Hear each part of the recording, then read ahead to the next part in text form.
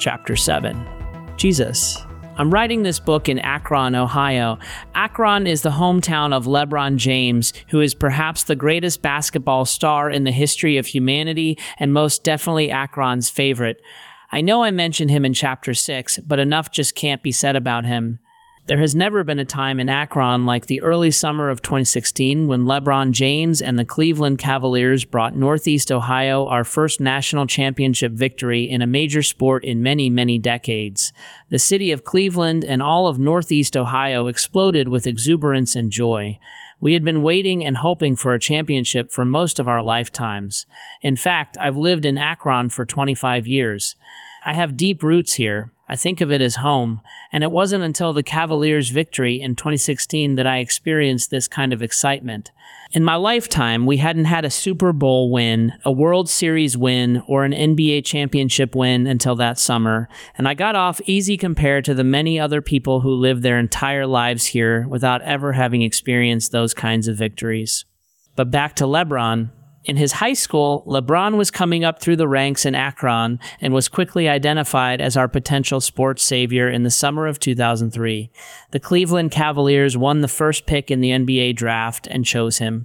In that moment, the hopes and dreams of an entire region were placed directly onto LeBron's shoulders. We experienced all kinds of ups and downs with him and the Cavaliers for the next 13 years.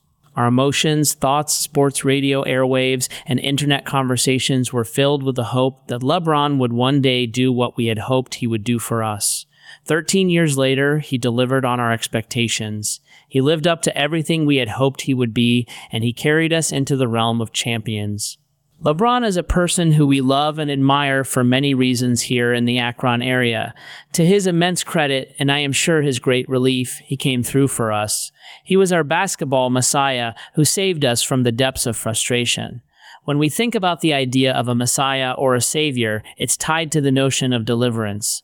Obviously, LeBron is not divine, and maybe the NBA championship is not that important to the rest of the world, but I want us to try to get our heads around the idea of putting our hopes in someone. We need a Messiah. All of us find ourselves in a position at one point or another where we hope someone notices we're hurting and loves us enough to actually address our struggles and frustrations. Spiritually speaking, the Bible teaches we are all in that desperate place. We all, like sheep, have gone astray. Each of us has turned to our own way, Isaiah 53:6. Not only are we astray, but the Bible is also very clear that each of us is a sinner, and the wages of sin is death, Romans 6:23. In other words, our straying from and sinning against God brought us spiritual death. We are dead in our trespasses and sins, Ephesians 2:1 NKJV. We cannot save ourselves. We need a Messiah. We need someone to save us from our sins. Humanity has recognized this need almost from the very beginning of our creation. That's why the Old Testament has over 300 prophecies about the Messiah to come. For generation after generation, people hoped the Messiah would show up and rescue them.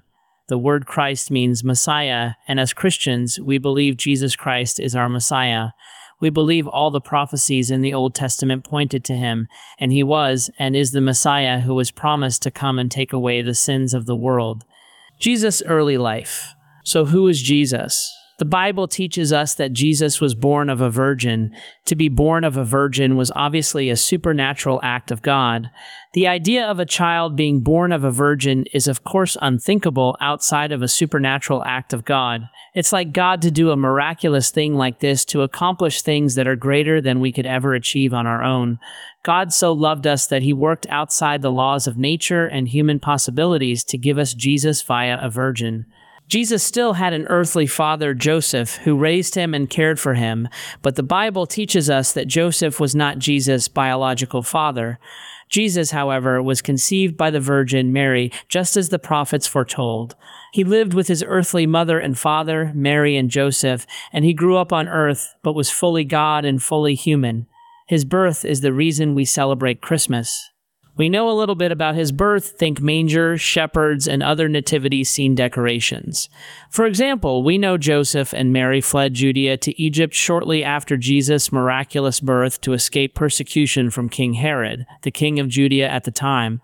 King Herod had been told of a prophecy about a baby born in Bethlehem who would one day become king of the Jews, so Herod wanted baby Jesus dead in order to eliminate the threat to his throne.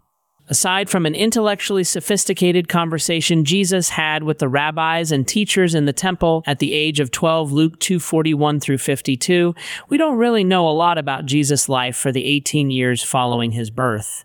We know he was raised by his earthly mother and father, Luke 2:48, and we know he had half-brothers and half-sisters Joseph and Mary's biological children, Matthew 13:55 through 56. We also know he learned his father's trade of carpentry, Mark 6:3. So in that window of his life, we can assume he was working, earning a living, and probably positively affecting the lives of the people around him. Jesus never married or had children.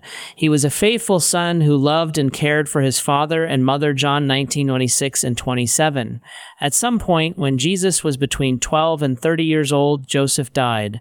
The Bible does not tell us how he died or what the circumstances may have been, but we can conclude that his father's passing meant Jesus, the oldest son, assumed the role of provider for the family from that point forward, as was the custom.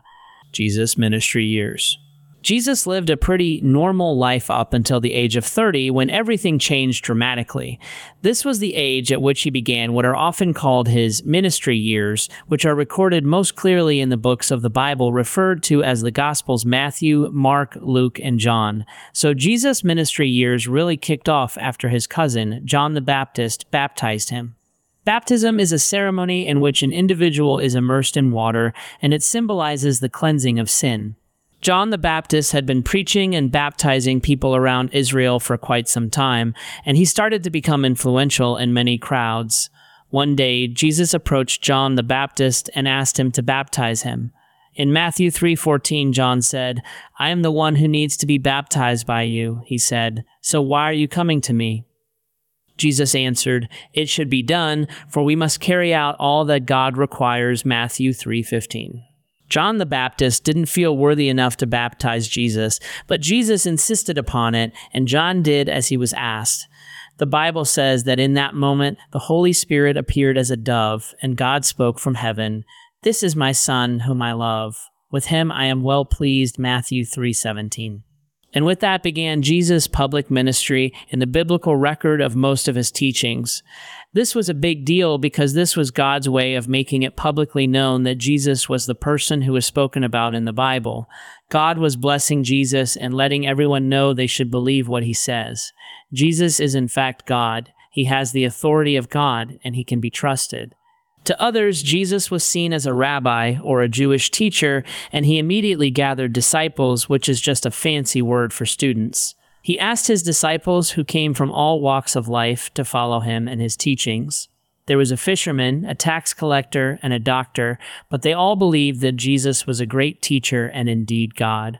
Jesus traveled with them throughout the nation of Israel, which is about the size of New Jersey. He never left that little slice of land, but he went around teaching in towns and synagogues, which are houses of worship for Jewish people. Throughout his years in ministry, he healed people and performed miracles. He exercised power over the laws of the physical world by doing things like commanding the weather and raising people from the dead. So when we consider Jesus' miraculous works and teachings, it's no surprise he started to attract so many followers.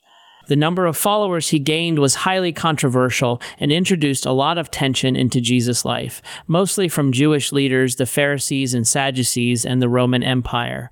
From their perspectives, Jesus was upsetting the social order and undermining their authority, which made all of them nervous.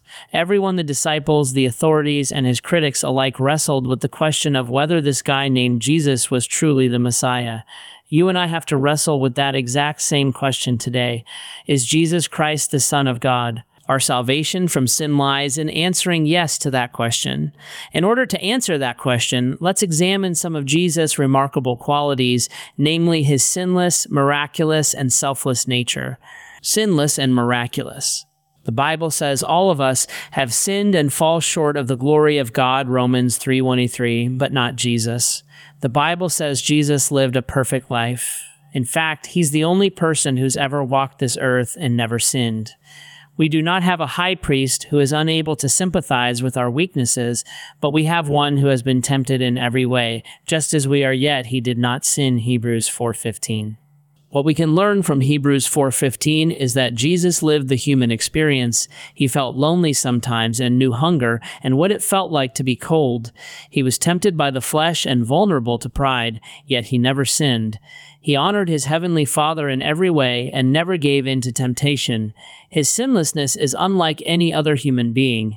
There are many people in history who made a positive impact, like Martin Luther King, Abraham Lincoln, and Mother Teresa. All great humans who stood for great things that were true and right, but none of them claimed to be sinless.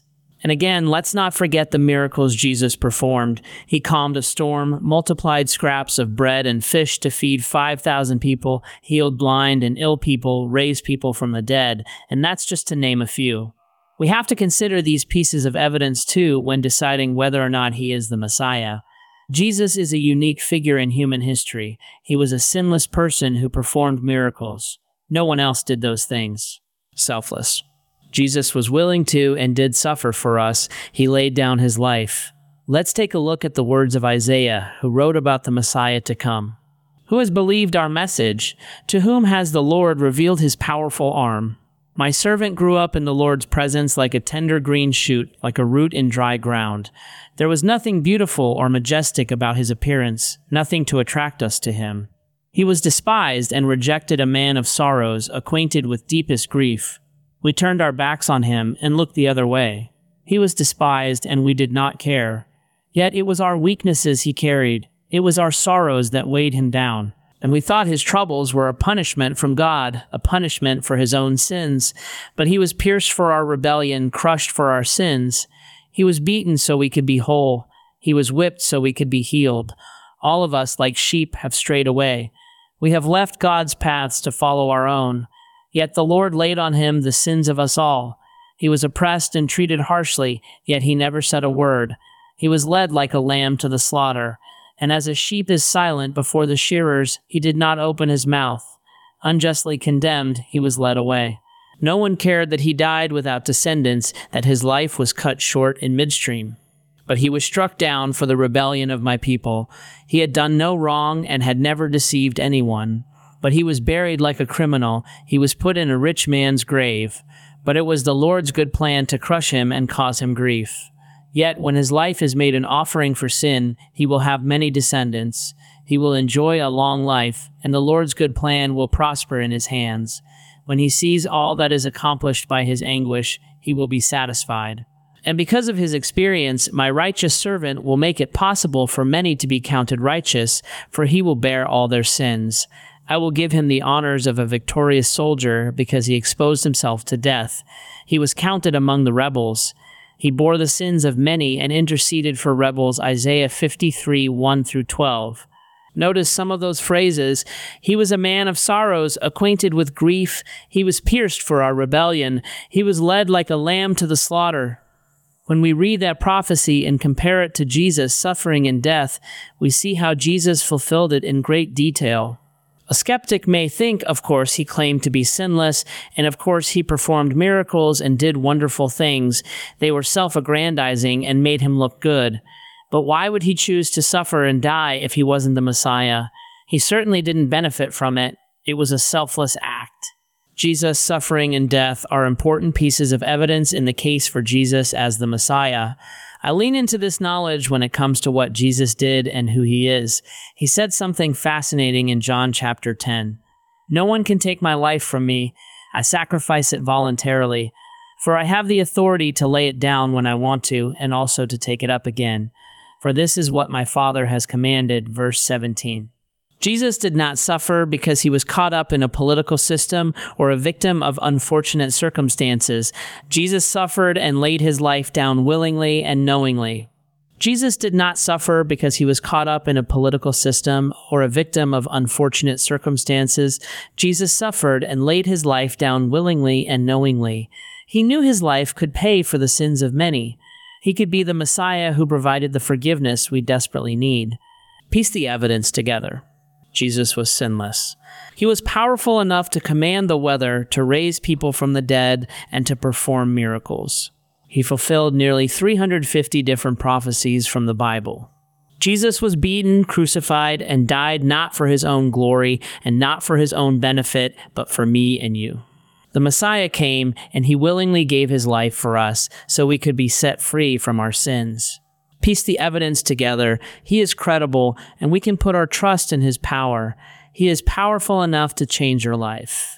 God loves you so much that he gave his only Son, so that if you believe in him, your soul will not perish. John 3:16. In other words, your sins will not lead you to spiritual death, but you will receive everlasting life.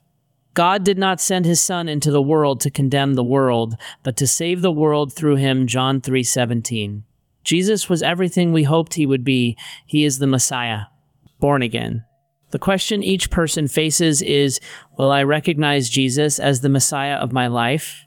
Jesus provides justification for our sins. Therefore, since we have been justified through faith, we have peace with God through our Lord Jesus Christ. Romans 5:1. Justification simply means that Jesus paid the price for you and me. He took the sins of the world upon himself and settled the payment for our sin when he died on the cross in our place. Now, you and I have a way to salvation and can be made right with God. Jesus wants to forgive you of your sins. As the scripture says, if we confess our sins, he is faithful and just and will forgive us our sins and purify us from all unrighteousness. 1 John 1:9. Further, the Bible reads, if you declare with your mouth, Jesus is Lord, and believe in your heart that God raised him from the dead, you will be saved. Romans 10:9. Simply, we must ask for and receive the forgiveness of our sins from Jesus and Jesus alone. In other words, we must first agree with God that we are sinners, and Jesus is our Messiah and the only path to salvation. Then we must ask for forgiveness, knowing that in doing so, we are placing our life under the authority of Jesus. Then and only then will our sins be forgiven, and we will be saved. Ephesians 2:8 reads, for it is by grace you have been saved through faith, and this is not from yourselves, it is the gift of God, not by works, so that no one can boast. This verse tells me that I became a child of God when I admitted to God that I'm an imperfect sinner who has rebelled against him, and when I asked for the forgiveness offered to me through Jesus Christ. I was saved, or to use Jesus' words, I was born again, 1 Peter 1:23. Remember the beginning of this book when I said I'd never pressure you to become a Christ follower. I said those are your decisions to make, and you have to want it. I stand by those statements, but I also want to invite you to become a Christ follower if it's what you want to do. After everything we've discussed so far in our journey together, if you have come to the place where you too believe that Jesus is the Messiah, the Son of God, then I invite you to invite him to forgive you of your sins and to place your life under his leadership and direction. As I said before, there are no magic words or secret formula. From your heart to God's heart, I encourage you to ask for the forgiveness of your sins and ask for the salvation of Jesus. Don't worry about saying it right. Just mean it in your heart. If you are not to that point yet, that's fine. You can continue on this journey with me as we fill in these blanks and discover the wonder of who Jesus is.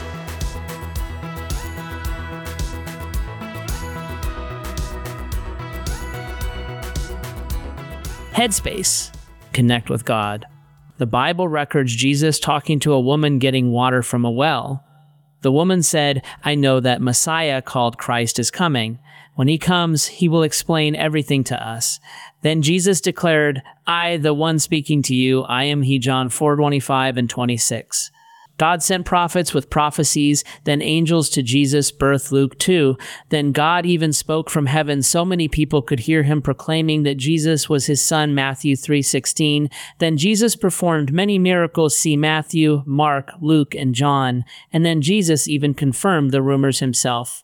Jesus claimed to be God. What do you find significant about God becoming human?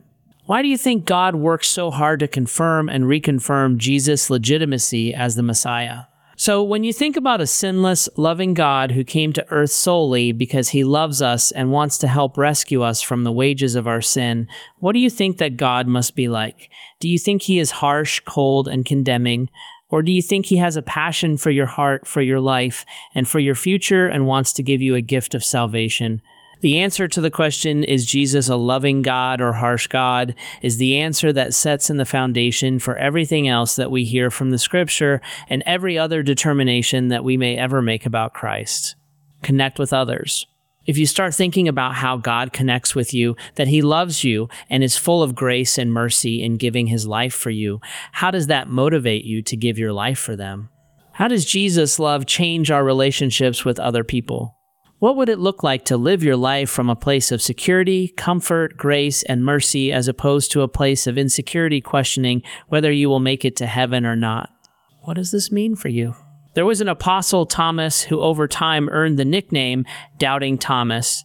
He always had a hard time trusting and believing without seeing it for himself. At one point, Thomas basically asked Jesus how to get to God. Jesus answered, "I am the way and the truth and the life. No one comes to the Father except through me." John 14:6 in our world, people have provided so many answers for how to get to God. The Bible only provides one answer, Jesus. If you are still exploring what the Bible has to say, take this time to start writing a list of questions you have about the God of the Bible so you can pursue them as you read. If you are curious about Jesus, who claims to be the Messiah, Savior, and God over all creation, take time to talk to Him about your spiritual journey and even make a decision to follow Him.